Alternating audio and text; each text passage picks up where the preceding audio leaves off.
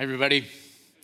Hey, welcome to River Glen. Great to see you here. Thanks so much for making River Glen part of your weekend. Before we get going here, I want to let you know next weekend, we're beginning this new series called Beyond Ordinary.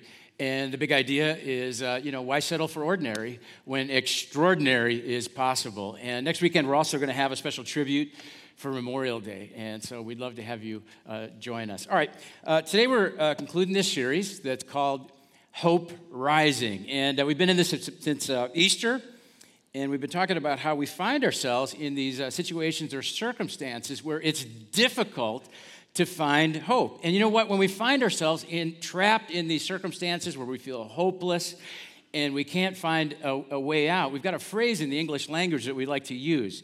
Here's what we say: I feel like I'm in over my head. Yeah, you know it. Yeah, I feel in over my head. And some of you would say, yeah, that's how I feel. I feel over my head, like I'm in over my head right now. I mean, we've all gone through not fun times when we feel like we're in way over our head. You know, maybe some of you feel like you're in over your head vocationally right now because of cutbacks and layoffs at the workplace. Some of you, maybe you're doing a job that 3 people used to do, and you just feel piled on, like you're in over your head. Or maybe you would say, I'm unemployed, or I'm underemployed, or I've got a situation at work that is so challenging with a project or with a coworker or with a boss, and I feel like I'm in over my head. Some of you, maybe you would say that you feel like you're in over your head relationally. Maybe your family's just hanging together, just barely on a thread. Or maybe you've got a relationship or a marriage. You're in a marriage, and it's really struggling. Maybe a son or daughter just out of control, and you don't know what to do with them. For some of you, it's aging parents that has you feeling in over your head, and you're making decisions, big decisions, about long-term care. Some of you, maybe you've got a reunion coming up this summer, a family reunion, and you wonder, is this the last time I'm going to see my dad? Is this the last time that I'm going to see my mom? You're in over your head relationally. Some of you, maybe you feel like you're in over your head medically. You had the surgery, you had the treatment, you had the chemo, you had the radiation, you tried the medications, and nothing seems to be working, and you don't know what's next, and you just feel like you're in over your head. Some of you, maybe you feel like you're in over your head educationally right now. Maybe you just graduated college, or maybe you're getting ready to graduate high school, and you don't know what's next. You're entering this season of life that is just filled with uncertainty, and you feel like you're in over your head, and you feel like you're losing hope. And so today we're going to talk about how do you find hope when you just feel like you're in way over your head. And here's how we're going to address this issue. Here's how we're going to approach it. Take a look at this verse here from Romans chapter 12, and look at what it tells us to do. It says, when trials come, and they come for all of us, when trials come, endure them patiently. Look at this. Steadfastly maintain the habit of prayer. So what do you do when you're in over your head? Where do you find hope rising? Here's what you do. You steadfastly maintain the habit of prayer. And you know what? For some of you, you're in so deep right now. You know what? This is all you have left. You've exhausted the other options. And so we're going to talk about how do you actually pray when you're in one of these types of situations. Now, I know what some of you are probably thinking. You're thinking, I've been there, I've done that. I was in a situation where I felt in over my head, and I prayed, and I prayed, and I prayed, and nothing happened. And in fact, some of you, maybe things got even worse. Maybe things got so bad, you stopped praying, and you really haven't prayed ever since. And so we're not only going to talk about how do you pray, we're going to talk about does it even work? And if it doesn't seem to work, why even do it? Now, maybe some of you are here and, you're a spiritual person, but you're not really a church person. You're not really a follower of Jesus, and you're okay with people praying. I mean, that's fine, have at it, but you're skeptical about prayer. And so here's what I want you to do. I'm glad you're here, and I want you to listen, and I want you to listen from the standpoint of listening on behalf of somebody else. Because maybe you're going to meet somebody today or in the next few weeks, and maybe they're in over their head, and you can remember, maybe you'll remember something about this message, and you can refer them to this message, and maybe that'll help them. Or maybe you'll listen and try some of these things that we're going to talk about, and you're going to see God work. in your life. All right, if you have a Bible with you, I want you to open it up to Luke chapter 11. Luke chapter 11, because this is where Jesus deals specifically with this issue. Here's what happened. The disciples noticed how Jesus devoted himself to prayer.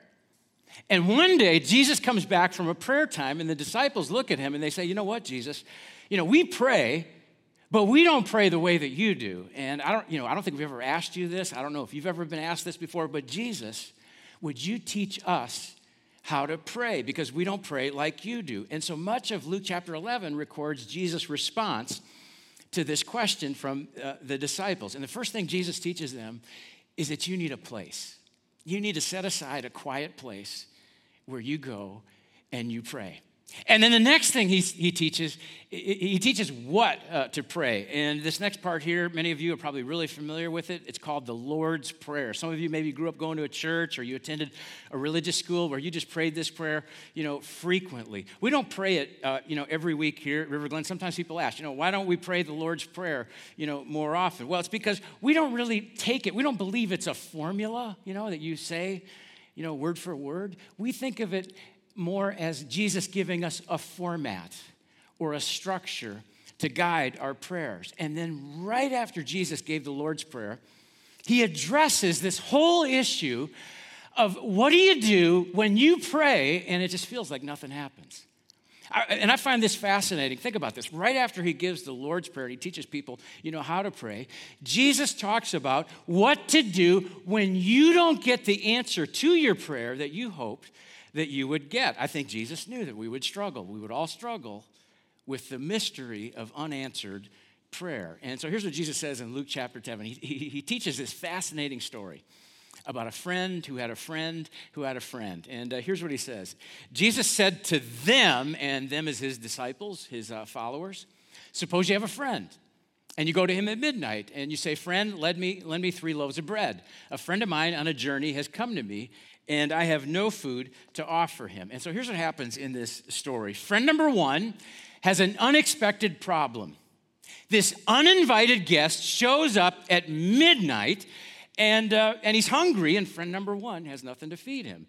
And this is before McDonald's, went to a 24-hour drive-through, and so he can't go out and get something to eat for him from McDonald's, and so he knows that he does the next best thing. And he goes to friend number 2's house next door, and he tells friend number 2 about his predicament, hoping that friend number 2 would provide some bread so that he could be a good host or hostess. And then the story continues. Then the one inside, okay, that's friend number 2 inside of his house, answers friend number 1 and says, don't bother me.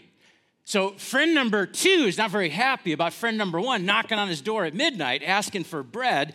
And he says, what are you doing? Knock it off. Leave me alone. Would you get out of here? Bug off. And then we see why he's so upset. He says, the door's already locked and my children are in bed with me.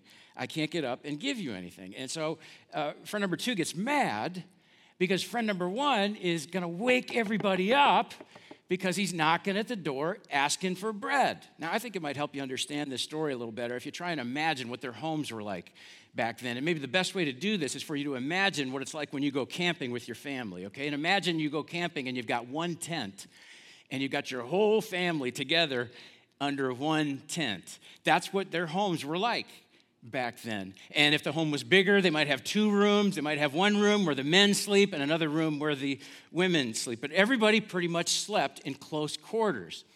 And so putting your family to bed at night was a really big ordeal. You'd put the younger kids in bed first, and everybody have to quiet down. And then you'd put out the oil lamp, and then you'd lock the front door and make sure everybody's settled, and then you could go to sleep. And so if somebody came and knocked on your door at midnight, that might wake up the whole house.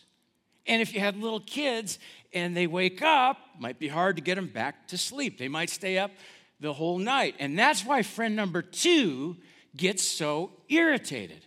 And so friend number 1 starts knocking on the door, and friend number 2 says in a very irritated voice, would you get out of here? Don't bother me. You're going to wake up my entire house.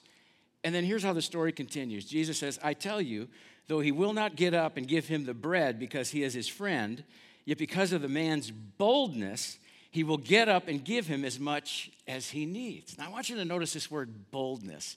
Many versions of the Bible translate this persistence, which is a refusal to give up, a refusal to stop. And you just keep knocking. Friend number one just keeps knocking and knocking and knocking. Now, when you read a story like this that Jesus tells, there's two questions you want to ask. First question is, who am I in the story? Okay. Second question, who is God in the story? And the answer to the first question, I think, is pretty obvious, isn't it? It's pretty easy, right? I mean, we're like friend number one who goes out, knocks on the door for some bread. And I think the disciples say, Jesus, what you're saying here is that prayer is like knocking on the door and, asking for something and hoping that God gives it to you, okay? I think we all get that. But then the second question, who is God in this story? This is where it gets a little strange to us because it sounds like Jesus says that God is like the sleeping neighbor who doesn't want to get up out of bed and give bread to his friend, to his neighbor.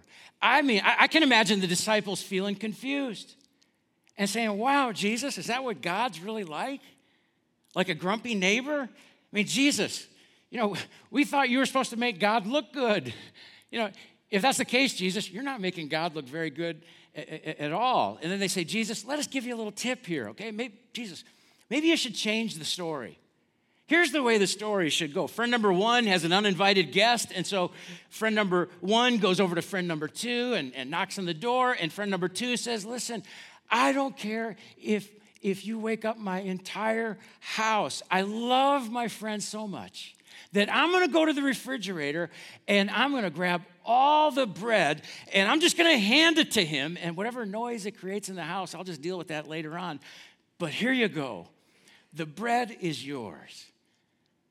But that's not what Jesus says. It's as if Jesus says, here's how you pray.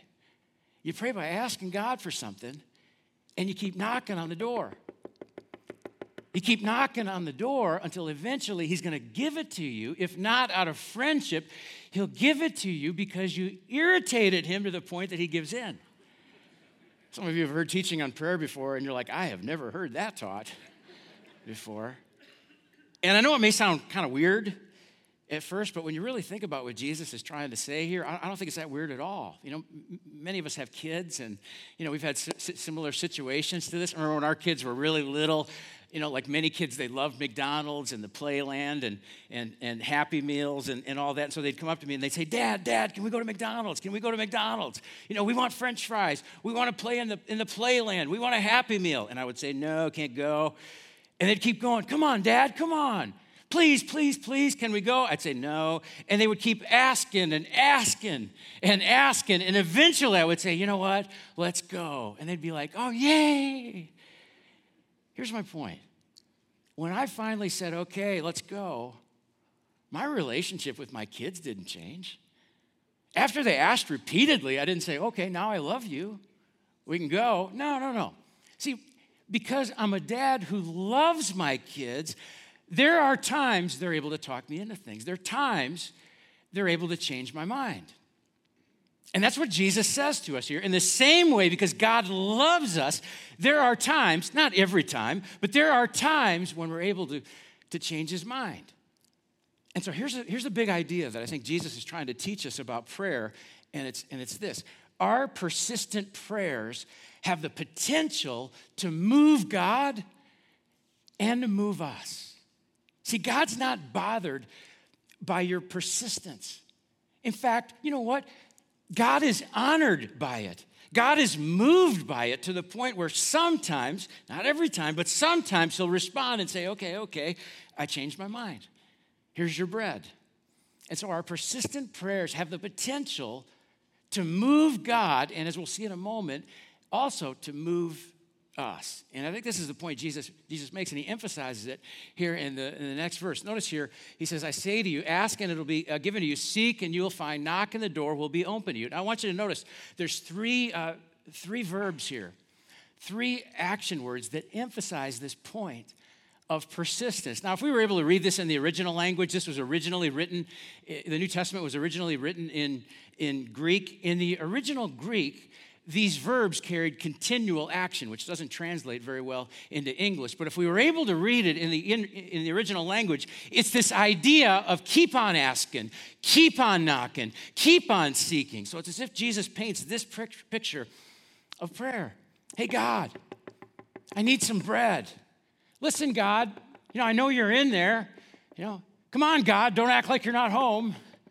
God, would you please get up? God, I'm not going to stop knocking. Come on, God, I see you in there. I need some bread. And so Jesus teaches this idea, don't give up on asking because your persistent prayers have the potential to move God. And then he concludes the story with these encouraging words. For everyone, which means you and me, who asks receives, who seeks finds, and to him who knocks, the door will be opened.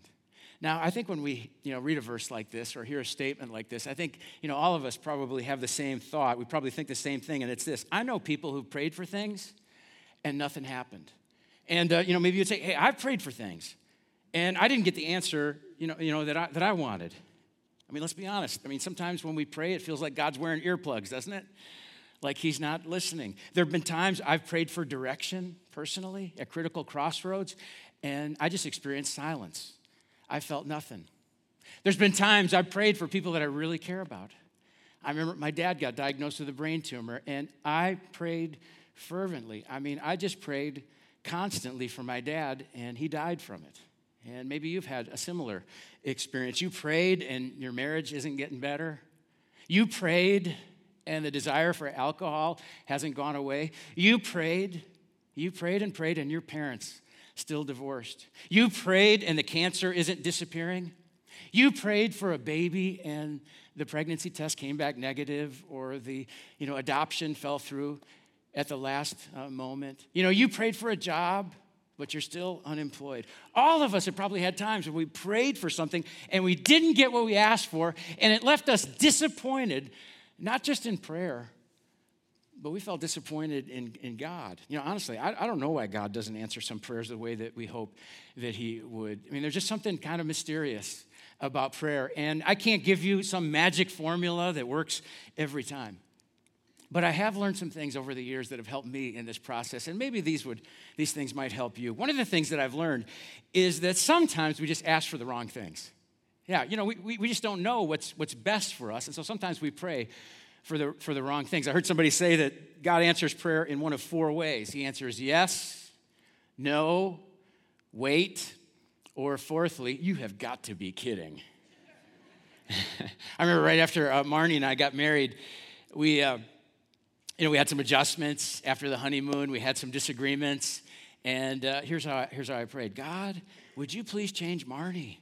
And would you help her to see things the way that I see things? And God, that would just resolve these marriage issues. And I could just recite that prayer over and over. But then as I prayed, I realized that's the wrong prayer. Prayer should be, God, change and fix me. And sometimes a request is wrong. And then sometimes we just pray with the wrong motive. Maybe you've prayed what I call the Powerball prayer. Where, it's like, okay, God, the jackpot's really big. God, give me the number, all right? And we put this little tag on that prayer, if I win, I'll give some to the church, as if God's going, oh, thank you. I've been looking for somebody to do that. Truth is, our motive isn't generosity. Our motive is, we want the money. And that's okay. That's just not the right motive for prayer. Sometimes we pray and we want our own pleasure, right? We pray for things that we want. James puts it this way: when you ask, you do not receive because you ask with the wrong motives, that you may spend what you get on your pleasures. And sometimes that's why God doesn't answer our prayers. Another reason, other times we pray and it's not the right timing. It's the right prayer request. We're praying for the right thing. It's just not the right time. It's the wrong time. God, I really want to get married real bad. God, if you can have us married and settled in by 4th of July weekend, that would be just great. Listen, that's an important prayer, but sometimes we're like, God, let's get this done on my time frame.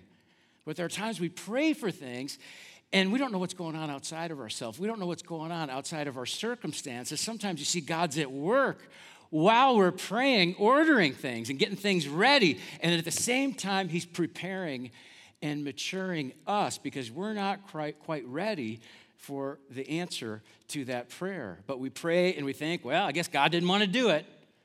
No. Right prayer, wrong time. And it's as if Jesus says, I know things may not always turn out the way you want according to your time frame, but keep asking and keep seeking and keep knocking, because your persistent prayers have the potential to move not only the heart of God, but also to move you.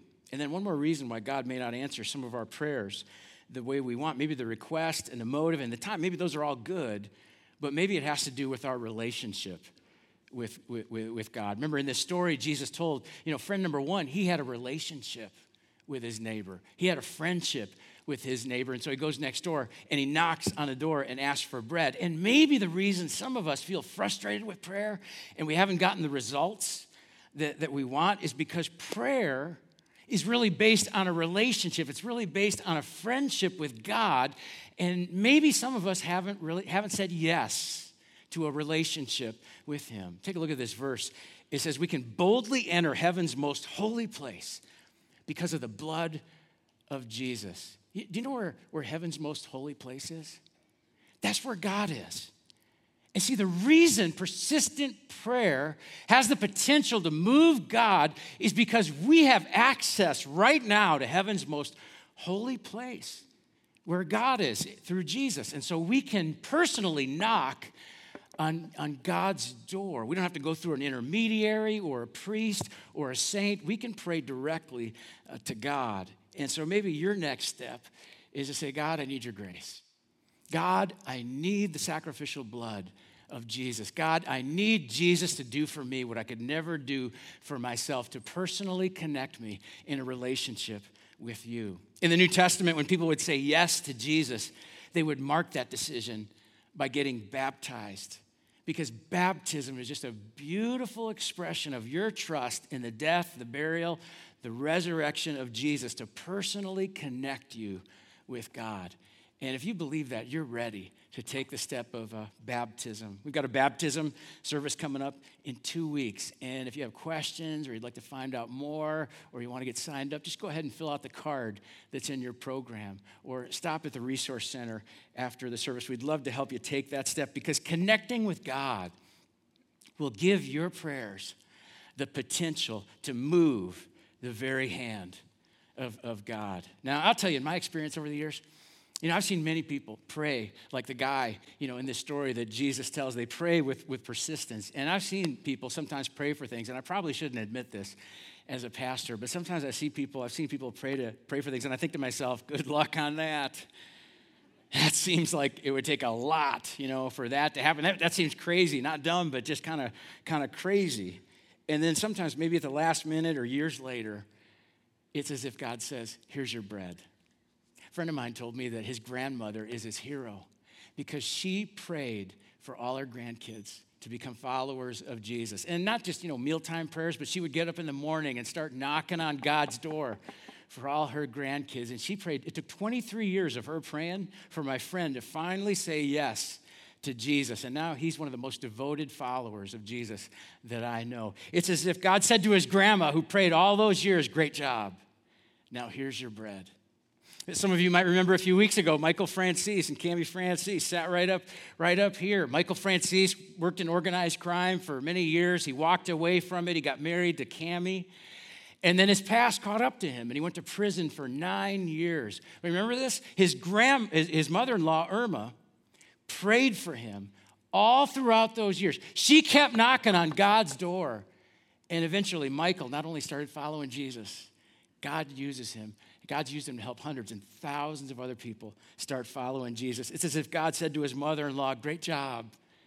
Now here's your bread. Somebody shared a story with me this week about a woman who prayed for a spouse. When she was in high school, she started praying that God would bring the right person into her life for her to get married, for her to marry. And she decided not to date during the process. And people thought she was crazy. As she got older, people thought, oh, you're just way too picky. But she kept praying and praying. And when she was 41 years old, she finally met a guy who was the same age, and he had prayed the exact same prayer. And he waited just like she did. They ended up getting married, and they started a family. Some of you are single and you're thinking, I'll stick with Match.com. That's an easier, that's a better option. That took a long time. But more often than I think we realize, God responds to persistent prayers. And he says, now here's your bread. Great job. But there's another side to this. There's another side to persistent prayer that I think we forget about. Because we get consumed with our own circumstances and getting what we want. But there's another side to this that's very, very critical. And it's this. Every time we do this, God will move us. You see, there's times when God says no, and God won't change our circumstances, but instead, God changes us. And he gives us strength, and he gives us wisdom, and he opens doors in our lives that otherwise wouldn't open. Sometimes our prayers move God, but God always moves us. I can't think of a better example of this than Jesus. On the day that he was arrested, Jesus went to the garden, and he prayed and asked God to change his circumstances. He said, God, Father, is there any other way besides the cross? And God said no. God wouldn't change those circumstances. Instead, God said, you know what I'm going to do? I'm going to send an angel, and this angel is going to strengthen you.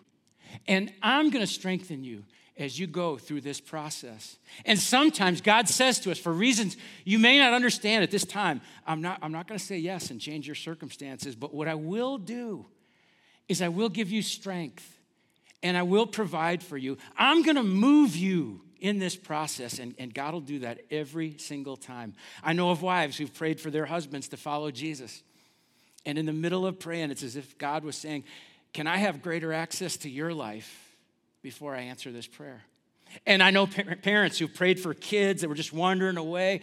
And in that process, the parents realized, there's some things, in their process of praying, they realized, there's some things about our own life that needs changing. And I've seen people who just prayed for things. In the middle of that process, they realized, I don't think this is the right thing for me to pray for. But they never would have realized that if they hadn't gone through the process. I want you to hear a story from someone who attends River Glen about her personal experience. Janet Byrne found herself in over her head, and she turned to prayer. Take a look. When I was 23 years old, I was diagnosed with rheumatoid arthritis, which is inflammation in your joints and muscles. I had spent the next several years on different medications to treat the arthritis, but unfortunately, at the age of 28, I was diagnosed with pulmonary fibrosis, which is inflammation in the lungs. I had a pretty normal life. I went on and I got married, and my husband and I have 2 beautiful boys. But those pregnancies did take a toll on my lungs. And in April of 2010, I had come down with a severe case of pneumonia. And my husband took me to a pulmonologist, and I ended up leaving on oxygen. I will never forget the day. It was devastating. I knew I was sick, but I didn't know how sick I was. And the look in this doctor's eyes gave my husband and I an indication of just how sick I was. He basically said that I was knocking at death's door. It was at that point that the doctor said that I needed to be listed for a double lung transplant. And it was also at that point that our lives completely turned upside down, and my prayer life completely went into overdrive. I had always prayed to God. I'd always had a relationship with him from the time I was 6 years old, and I asked Jesus into my heart. But this was different. I was begging God and calling out of desperation. Many nights, my husband and I would kneel in front of our bed because I thought that if I kneeled down, that my prayers might be more effective rather than just laying in bed or sitting in a chair. So we would kneel down and we would pray and plead and beg God to heal my lungs. And I prayed out of fear. I prayed out of a desperation to breathe. I prayed out of a desperation to just live. I wanted to live and be present for my boys. And what I realized during this time was that I was praying to a God that I didn't know, that I was unfortunately praying to a God that I didn't trust. I was on oxygen for about 18 months, and so it gave me a lot of time to be sedentary. And during that time, I would read the Bible. I would pray. Friends would come over and would encourage me. I was seeing the hand of God in different situations all around me. And the more I sought God, the more I found him, just as scripture tells us that we will. And so I sought God and I found him, and I found who I was in him, and it completely changed my prayer life. I was in a place where I felt like no one else could possibly understand what I was going through. I wanted so badly for my husband, Yancey, to understand what I was going through when I would have a panic attack, or what it was like to be on oxygen and be so dependent on it and not be able to breathe. But God understood. God understands. And so my relationship with God and that prayer time with him was so precious, because he understood every single emotion, every feeling, every thought, every ache, every pain, every breathless moment that I had. He understood it. It was now that hope was beginning to rise up in me. Hope that I knew the God that I was praying to, and I knew who I was in him. As a child of his, I knew that he tells us that we can speak to the mountains and tell those mountains to move, that he tells us that all things are possible for him. On August 11th of 2011, I did receive the call, and I will never forget that day. Believe it or not, I was having a really rough day. We were having a big family gathering for my niece's birthday, and we left early. My family left early because I was just panicking and wasn't breathing very well.